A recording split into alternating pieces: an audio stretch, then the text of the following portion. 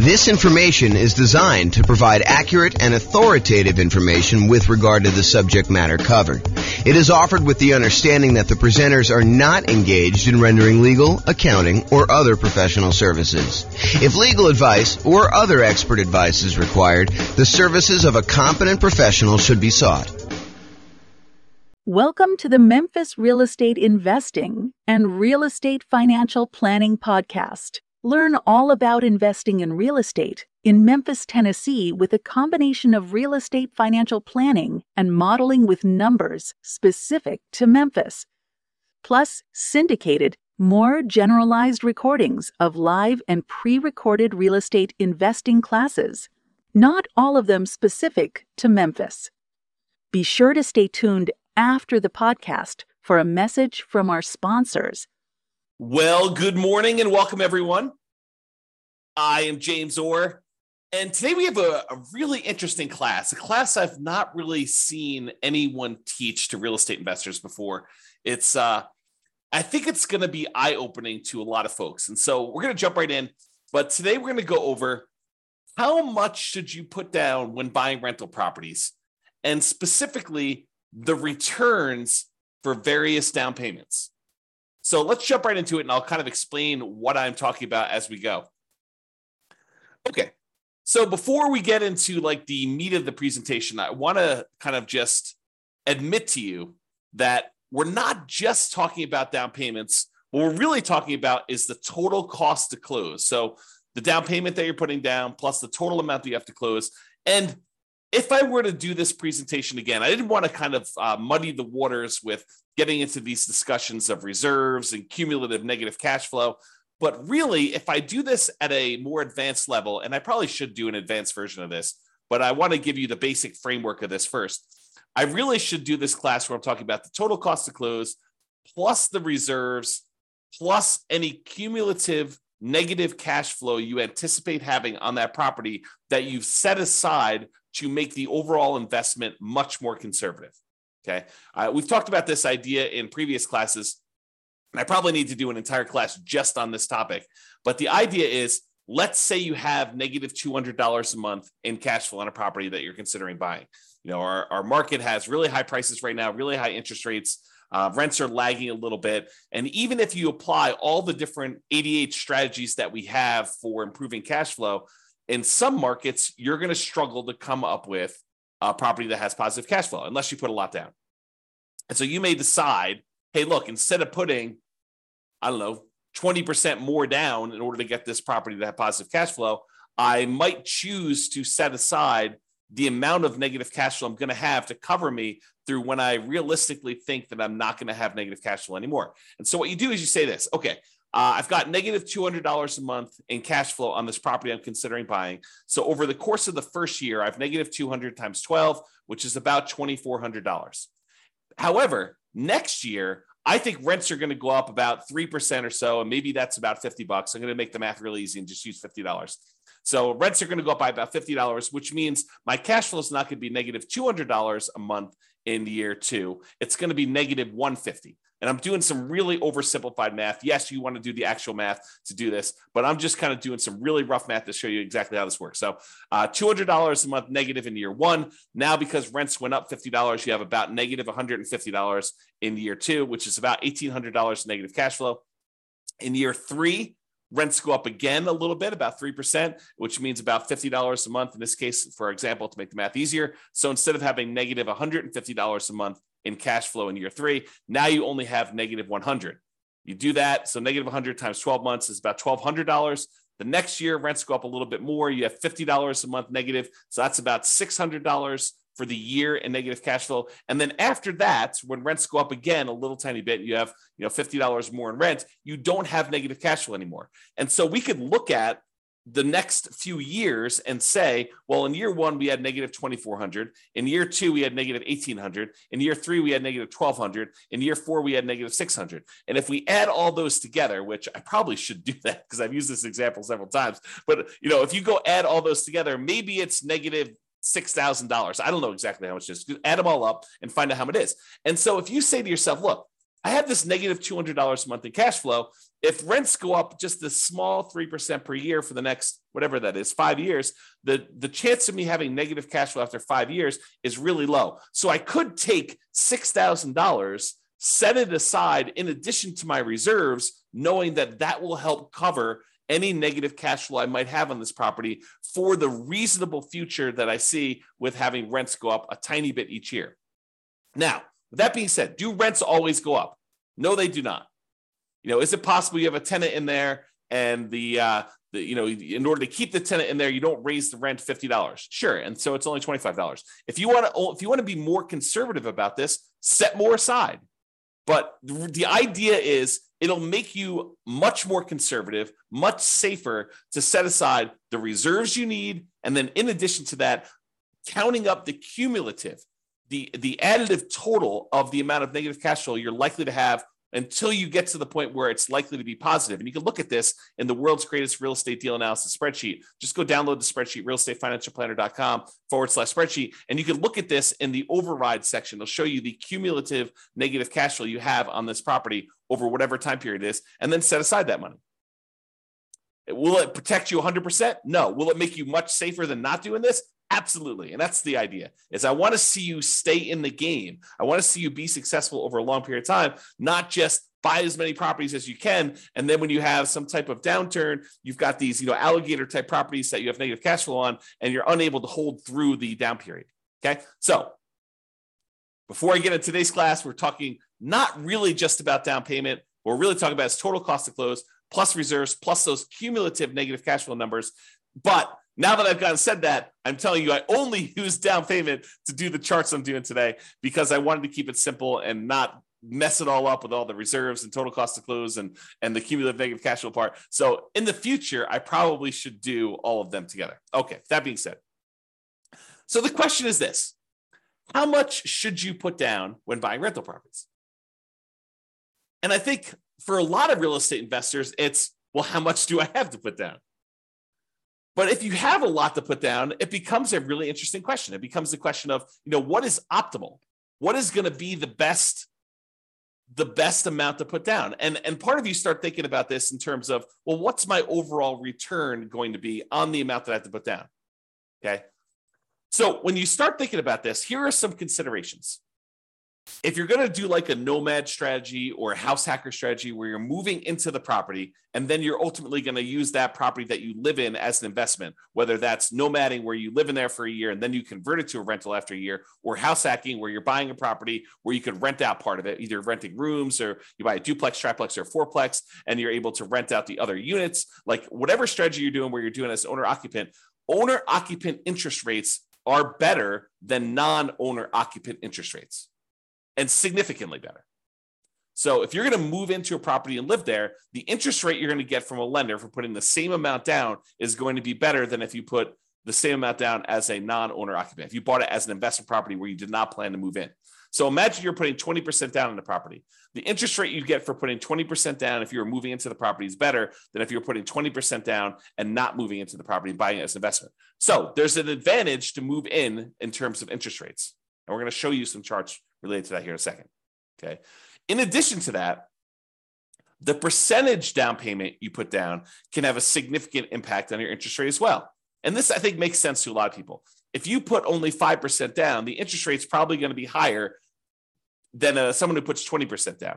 And why? I think one of the reasons why is there's added risk to the lender. And the lender says, hey, look, for this added risk, I want a higher return on my money because there's a better chance that you are going to be foreclosed on, that you're not going to make the payments, you're going to walk away from the property, and that you're going to do it. I mean, just think about it from a very practical perspective. Think about it from your own perspective. If you put nothing into a deal, if you put nothing down in the property, you have nothing to lose except your credit score and reputation by walking away from the property. So I think a lot of folks are like, I have nothing, I have no money invested in this deal. If I walk away, I didn't lose any money. I just don't have the property anymore. And yeah, I got bad credit, but maybe I didn't have good credit to begin with, right? So the thought is you put 20% down, now you're much less likely to walk away from the property. And from the lender's perspective, they have a cushion of equity where if you walk away, they could sell the property even at a discount and probably get all their money back or most of their money back. And that's why they like you put in 20% down. Okay. So whether you decide to own or occupy, or you don't own or occupy and you buy an investment property, the interest rates vary based on that. And the amount you put down percentage-wise impacts the interest rate as well. Now, some returns, remember there's 4 returns when we buy investment properties plus reserves, but there are 4 primary returns when we buy investment properties. We talk about this when we talk about my return quadrants. Appreciation, the tendency for property values to increase over time. That's what appreciation is. The tendency for property values to increase over time. Cash flow, the amount of cash flow you have. You take all the income on the property minus all the expenses on the property. What's left over is your cash flow. So the cash flow on the property, your debt pay down, how much you're paying down on the loan with each payment that you make over that whatever time period you're measuring. And then finally, the tax benefits of owning that rental property, what we like to call cash flow from depreciation. It's really your depreciation benefit times your tax rate, tells you approximately how much you're getting back in taxes by owning that rental property. Okay, so you have all 4 areas of return. Now, what's interesting is if you think about how many dollars of appreciation you got, how much in dollars the property went up in value, or how many dollars in cash flow you got for the year, or how many dollars you paid down in the loan, or how many dollars you got back in terms of cash flow from depreciation, some of those returns change depending on how much you put down. For example, if you put more down, you tend to have more cash flow. Think about it from the extreme. If you put nothing down on a property, your cash flow is going to be lower than if you put down 100% and you bought the property all cash, right? Just look at the extreme example of that. Can you see that when you put nothing down on a property, the amount you're going to get in cash flow is going to be lower. It's going to be a smaller dollar amount than if you put 100% down your property. Now, I'm not talking about the return on investment. I'm talking about the dollar amount of the return. There's no division by how much you had to put down. We're going to talk about that in a minute. Okay. So for now, realize that some of these dollar amount returns change depending on how much you put down. For example, cash flow would change. Now, what about appreciation? Does the amount that the property goes up in value change depending on how much you put down? The answer is no. If you go buy a $400,000 property and it goes up 3% in that year, it went up $12,000. It doesn't matter if you put nothing down, it still went up $12,000. Or if you put $400,000 down, it still went up $12,000. So the dollar amount of return stays the same no matter how much you put up for appreciation. But for cash flow, it changes based on how much you put up. It also changes how much debt you pay down. And think of the extreme example. If you put nothing down, the amount you're paying down on debt is a certain amount. If you put 100% down, where you have no loan at all, the amount you put down is 0. So the more you put down, the less your debt pay down tends to be. There's some exceptions, whether you do 30-year loan or 15-year loan. But if you're doing the same term of loan, then that's the same. It makes sense. It's what I'm talking about here. Okay, we're doing comparison, same loan term to loan term. Okay, and finally, your depreciation benefit. Your depreciation benefit stays the same in terms of dollars, whether you put 100% down or 0 down. You still get the same tax benefits, whether you put nothing down or you put 100% down when you buy a property. Okay, so what's interesting though, as I hinted at, even if the dollars stay the same, even if the amount of appreciation you got is always $12,000 as an example, the return on investment would change depending on how much you put down. So now you're talking about return on investment is the dollar amount you earned divided by how much you put down in order to get that. Well, if you put almost nothing down, the return you get with $12,000 on the top and a 0 on the bottom is basically infinite.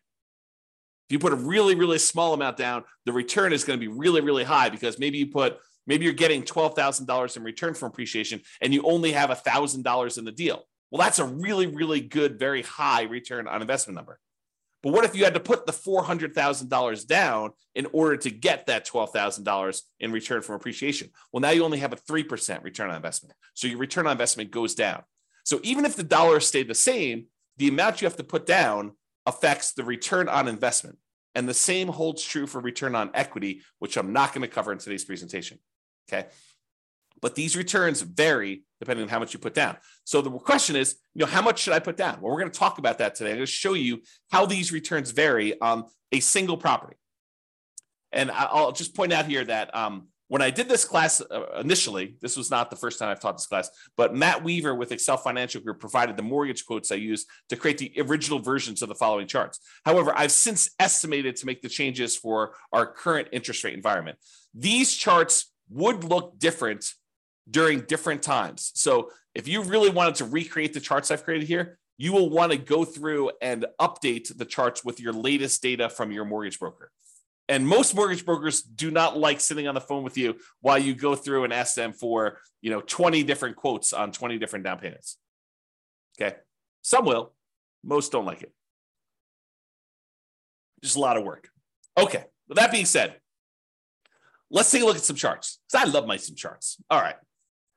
So this is a chart showing you the effective interest rates for a variety of different down payment amounts for owner occupant and for non-owner occupant. So I'm going to break down what's going on here. So first of all, what is effective interest rate?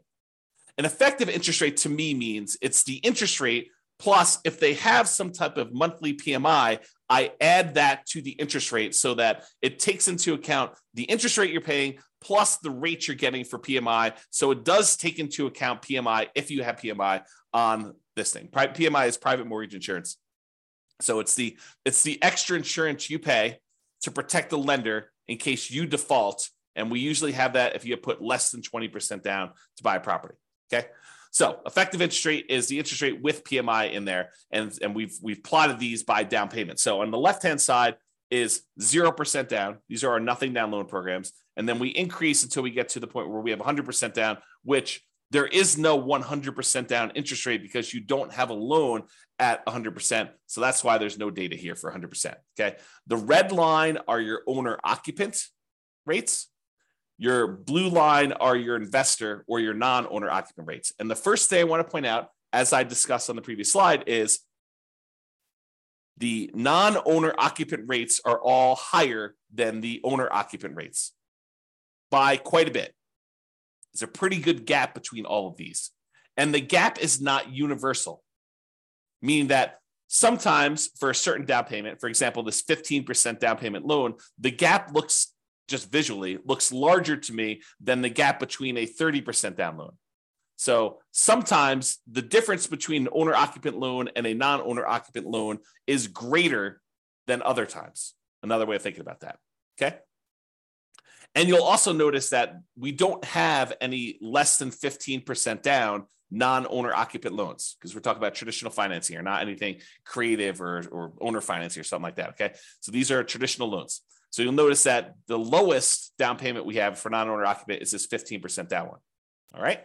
So let's go over and look at this thing. So we basically have on the owner occupant one, we've got two nothing down loan programs. I plotted USDA and VA. And I think VA is the lower one. Hard for me to tell. Oops. Yeah, I can't quite tell. So I think VA is the lower one of the two, though. And so you can see the difference in the rates for these nothing down ones. And what's interesting is the nothing down ones look like they're even better rates than the ones with low down payment, partially because the VA one especially has a funding fee. And so instead of paying monthly PMI, you're paying the fee upfront as a funding fee. Okay. All right. So we've got these two nothing down loan programs. Then we bounce up here to the 3% down conventional loan program, which you can see where it is right there. And then the next one is this 3.5% down FHA loan. And so that one, as of right now, when I got these quotes, that was a little tiny bit lower than the conventional one with PMI. And the FHA one had their PMI added in too. So it does all of them take into account the PMI. All right. So FHA looks a little tiny bit better than this 3% down or the 5% down. So you may say to me, although this is not the class about this, but I will mention this to you because I think it's important to realize this. So you think to yourself, hey, so why would I ever do a 3% down conventional or 5% down conventional when I could just do the 3.5% down FHA and it looks better? Think about it. Why would you voluntarily take a slightly higher interest rate conventional 3% down or conventional 5% down loan when the FHA one has got a little bit lower rate? It's because FHA PMI, the mortgage insurance premium, which they call MIP, but the mortgage insurance premium for FHA never goes away. It stays with you for the full 30 years of the loan. whereas the conventional PMI goes away when you get below 80% loan to value. So you do have a slightly higher effective interest rate on the conventional loans, but it's only for a few years until you pay down the loan below 80% loan to value. And then it drops off. And then the interest rate's probably better. We'd have to go check, see what the base rates are for those, what the rate is without PMI. But that's one of the reasons why you might voluntarily take the higher interest rate for a shorter period of time, because you have a little bit of pain up front, but then that goes away without having to refinance out of the loan. Where FHA, you need to either change loans, sell the property, or refinance and get rid of that PMI by doing a different loan type. All right, then continuing on here. So the interest rates then drop off with the more you put down. So it's a little bit less if you put 10% down, a little bit less if you put 15% down, a little bit less if you put 20% down. And then there's a pretty big drop off going from 20% to 25% on the owner-occupant loans. Then a little drop to 30, little drop to 35. Looks like they're pretty much the same going across here to 40 to 50, little drop to 60, maybe the same for 70, and then a little increase for 80, which I think is because the amount you're borrowing is getting smaller. And then the lender's like, hey, look, I want you to, because the loan's so small, we have to charge a little bit more for that. And then it goes up when you get to 90% for what I believe is to be the same reason. I don't know the reasons why these all go up. This is just what they are, okay? So realize that the curve is not linearly down.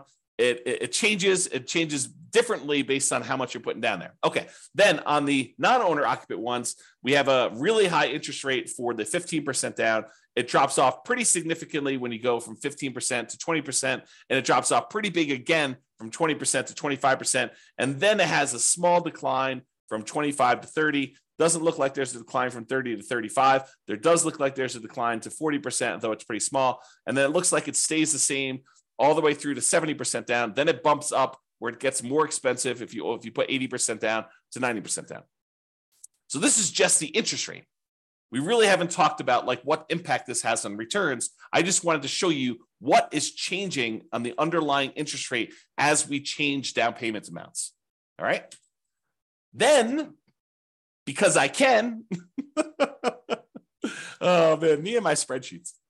So because I can in the spreadsheet, I show you, hey, look, I assume you're buying I think I did $500,000 property, but you're buying a $500,000 property, and it's very similar to regardless of what price you're doing, but this is just to kind of give you a static snapshot. So I take the interest rate you're getting, and I calculate out what your monthly payment would be, putting that amount down and getting that particular interest rate. And now I could show you approximately what your monthly payment would be.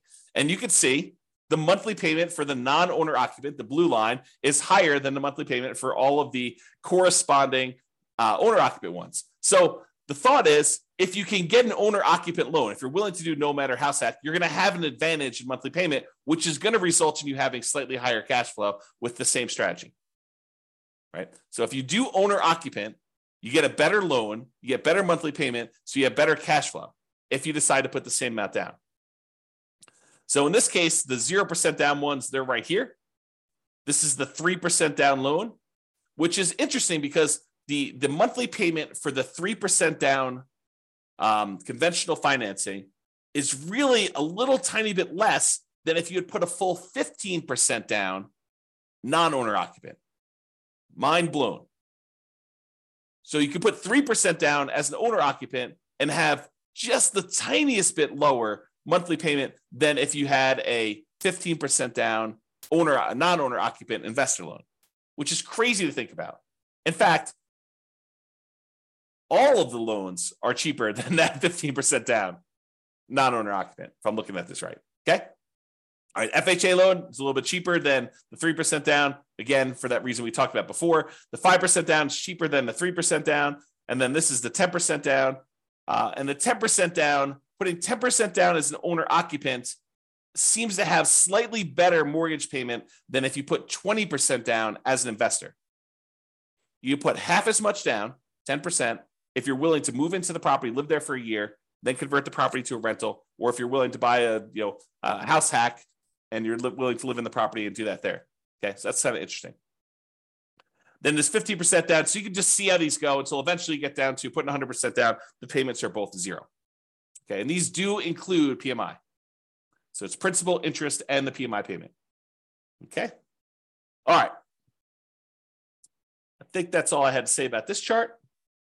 Then this shows you if we have an owner-occupant loan and a non-owner-occupant loan with the same down payment percentage. For example, we don't have non-owner-occupant loans, investor loans, for less than 15% down. So we can't compare, 0% down, 3% down, 3.5% down, and 5% down, and 10% down. But we do have a 15% down loan for both the owner-occupant and for the investor loans. And so now I can show you just the pure dollar amount difference between these two loan payments, if you got an owner-occupant and a non-owner-occupant. And so for putting 15% down, the monthly payment difference, which is also, by the way, probably the difference in cash flow, the improvement in cash flow, it's $500 better if you put 15% down to be an owner-occupant than to be a non-owner-occupant. So in other words, there's a $509.68 according to this. Of course, your interest rates will vary, so it'll be different, but about $500 difference in cash flow and monthly payment if you decide to do the owner-occupant version of this strategy versus the non-owner-occupant. That's a pretty big incentive. If you want to improve cash flow, if you're in a market where it's really hard to make things cash flow, this could be a difference. This could be a difference maker. I mean, it's $500 difference, putting 15% down. If you put 20% down, it's about $350 different. So it'll be $350 better if you put 20% down as an owner-occupant versus putting 20% down as an investor. For putting 25% down, it's $357 different. For putting 30% down, it's $331. For putting 35% down, it's $332. For putting 40% down, it's $282. And these are getting smaller. The differences are getting smaller with the more you put down, with the exception of being 80%, which, for all I know, there could be some really weird, wacky, kind of thing that happened when you're doing that. So the overall trend, though, is the more you put down, the smaller these differences are going to be in monthly payments, which you'd almost expect anyway because you're borrowing less. So you'd expect the differences to kind of scale that way anyway. Okay, so you can see now this difference between non-owner occupant and owner occupant and the impact that putting different down payments has on how much you'll have in cash flow. Pretty significant. All right, so we talked about this idea that return in dollars is different than return on investment. So we're going to first start by looking at return in dollars for a variety of down payments. And remember before, I told you about the 4 different areas of return. You have appreciation, the tendency for property values to increase over time. You have depreciation, which are those tax benefits of owning a rental property. You have cash flow, which is all the income you have on the property minus all the expenses, including your principal and interest, your mortgage payment, your taxes, your insurance, your vacancy, your management, your maintenance. All of those things get subtracted out. So this is really true cash flow after all expenses. And then you have your debt pay down, how much you paid down on the loan during whatever period we're measuring here, usually a year. Okay, so you have those 4 areas of return: appreciation, depreciation, cash flow, and debt pay down. And each one is shown on this chart using a different color. So appreciation is blue, depreciation is yellow, cash flow is green, and debt pay down is red. You'll notice they also match the colors we typically use when we talk about the return quadrants, because these are the returns in the return quadrants that we talked about. All right. Now, what I did here is I showed you the amount.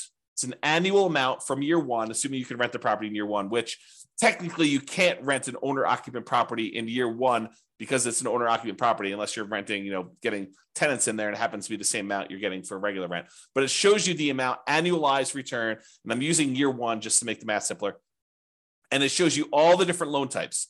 Right here is the cutoff. Right here is the cutoff between owner-occupant, and then these to the right of here are investor. So you could see where they kind of like change pattern abruptly. That's where it changes from owner-occupant loans. These are all the owner-occupant loans, and these are all the investor loans. And so I show you the down payment amount. So these are the 2 0% down ones. This is 3% down, 3.5% down, 5% down, 10, 15, 20, 25, all the way up to 100% down. And then we switch back over to investor, 15%, 20%, 25, whatever it is to get through all theirs. Okay? All right. So this is what we're talking about now. So you got all these loan programs here, and it shows you the returns we're getting for various things. So one of the things I want to point out is what varies and what stays the same. I kind of covered this during the intro, but I'm going to cover it again here because you can see these charts and they look really busy. It's hard to tell exactly what's going on. So here's what is changing and what's the same. So first of all, what stays the same?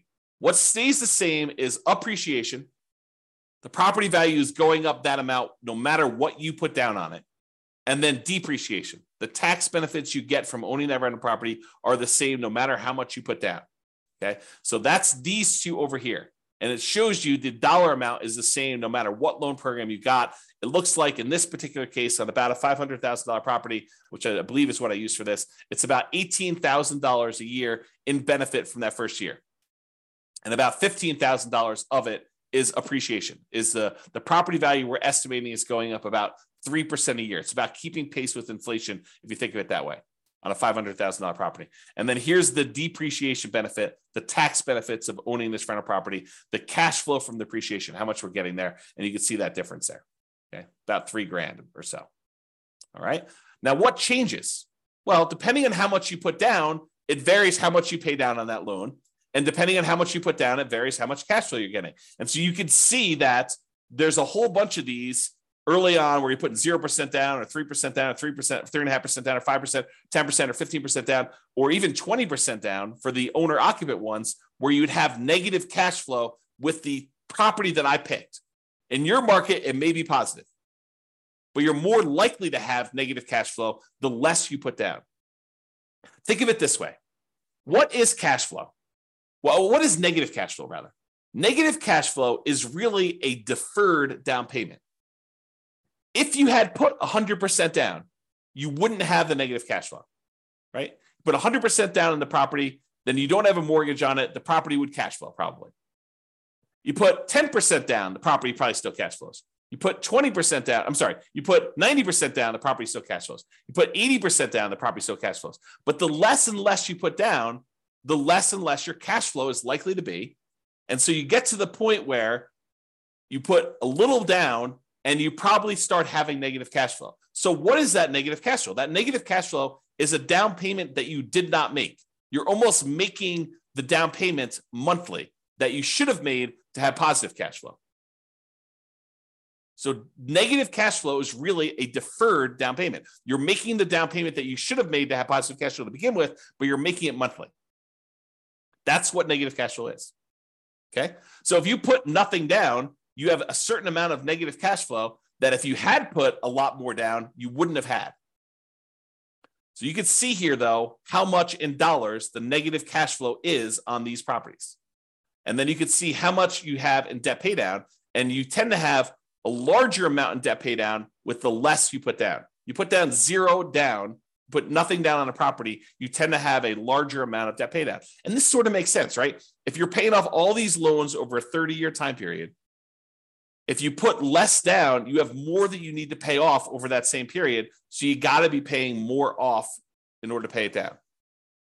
And the amount that you pay down actually does vary a little bit with interest rate. So the interest rate comes into play here too, because the higher your interest rates, the less you are paying down in debt pay down. Okay. All right. So you can see over time that this kind of changes. And in the owner occupant one, it goes slightly positive cash flow, somewhere between 20% down and 25% down. In this example, your city will be different. Your analysis will be a little bit different if you did this analysis for yourself. Okay. So I just did this for a prototypical property just to show you how this works. So you see over time, the amount you're paying in debt pay down goes down a little bit until finally you're paying down 100% here. And then when you get down to this 15% down loan, I think there's something wacky going on with this 100. I must have had it mislabeled or something. So ignore that one. So the 15% down one, though, you're pretty significant negative cash flow. And then 20%, 25%, 30% down. It takes you a little bit more than 30% down as a non-owner occupant in this particular example in order for you to have positive cash flow. And we didn't apply any of the like 88 strategies to improve cash flow on this particular one. We just pulled the property out and I just used some really rough numbers. Okay. So you kind of get a feel though of how this works. But eventually, as you start putting more and more down, the amount of cash flow you have increases and the amount you're paying on debt actually goes down when you do that. All right. So this shows you a zoomed in version of that appreciation and depreciation one where the returns are the same. No matter how much you put down, the dollar amount of returns from appreciation and the dollar amount of returns from depreciation are exactly the same. And then these are the ones for the cash flow and debt pay down, just zoomed in so you can see them a little bit better. Okay. And again, this is the dollar amount of return. Okay. I mean, I could talk about some of this stuff for hours. So I'm gonna save myself going off on these really long tangents, because you can see that if you add up the negative part and the positive part, you can see that this is probably net negative. And you can probably see over here, these are probably net positive, but the amount you're getting overall increases when you do this. So I don't know, it's kind of interesting. Just definitely some interesting stuff to look at here. All right. So we've talked about this idea of return in dollars. Now we're going to say, what is the return on what we had to invest in order to get that dollar amount, right? So the return on investment. And so this shows you the return on investment. How many dollars we had in appreciation, how many dollars we had in depreciation, how many dollars we had in cash flow, how many dollars we had in paying down a loan, divided by how much we had to invest in order to get that deal. So if we had to invest, nothing down plus some closing costs, you could see that there. If we had to invest, 50% down in order to get those, you could see those there. And you'll notice what happens is when we have very little in the deal, like 0% down plus some closing costs, you'll see that the returns look really, really, really high, right? Like the return here, not including cash flow, because cash flow is negative, is over 500% for the two nothing down loan programs. If you subtract out whatever the negative ones here, it's probably in the 350% return range. 350% return on investment by putting nothing down the deal. That's pretty phenomenal. And you're putting nothing down the deal, but you have some closing costs, which is why it's not infinite.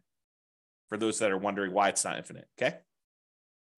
Then you have this 3.5% down, or 3%, 3.5% down, and those are still pretty significant, probably pushing over 100% before you have the negative cash flow here. But you can kind of see those returns, but it's really hard to see what's going on here. So in order to make it easier to see what's going on with all of these other ones, I'm going to remove anything less than 15% down.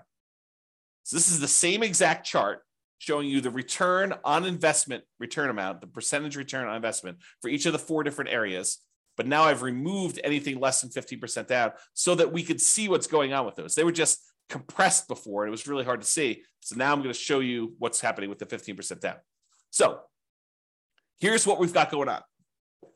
And I'm going to just use one or two examples here. So on the 15% down, owner occupant, you're moving into the property.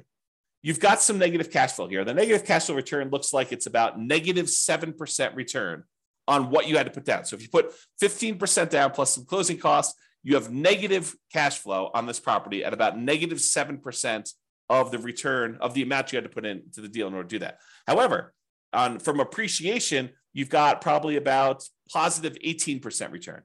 And the return from depreciation, I don't know, it looks like it's just eyeballing it here. It looks like it's probably in the plus 5%. And then the amount you're paying down on debt pay down is probably in that, 6% or so return. So you have all of these returns that are positive, and then this cash flow, which is a little bit negative here.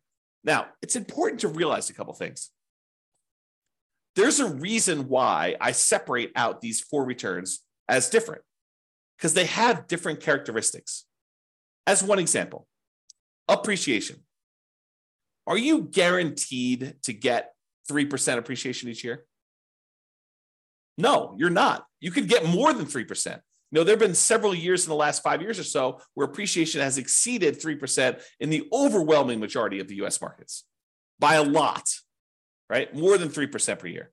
But are there years where property values do not go up? Or maybe even just your property does not go up in value? Absolutely. Can you have a year where property values go down, where appreciation is negative? 100%. You totally can have years where your property value does not go up. Okay. So appreciation is not a guaranteed return. It's a speculative return, right? We're speculating that the market will improve, and we're estimating what that might be in the future looking forward. And you give me a long enough time horizon, I'm telling you, it's probably going to be around 3%, looking back at the 100 plus years of history we have on how much properties appreciate in the United States. It's about what inflation has been, about 3%. Okay. So you give me a long enough time horizon, I'm telling you, it's going to be about that. Might your property in particular be a little bit better or a little bit worse? Sure. Might a certain market perform a little bit better or a little bit worse? Sure. Okay. but it is speculative in nature. It is not guaranteed. So this return, even though it's nice and big on here, is a somewhat questionable return. We don't really know. Now, what about this yellow area, this depreciation, the tax benefits of owning the rental property? Does it matter how the market does as to how much depreciation you get? No, it doesn't. It's a tax benefit set by tax code. So unless the tax code changes, which does happen occasionally, but this one's been around for a while. And so what's the best evidence that something will continue? How long it's continued in the past. Not saying that it can't change, but it's likely, I'd say better than likely, highly likely, that you're likely going to get this return. So the depreciation return is probably a pretty sure thing. Not guaranteed, but closer to guaranteed. As long as tax code doesn't change, you're probably going to get that. So that one is a good return there. What about this red return from debt paydown? Is debt paydown reliant on the market doing well? Does the market have to go up in value for you to get the debt paydown portion of your return? No. If you make the mortgage payments as agreed upon with your lender, if you don't default, you're getting that return. It's contractual.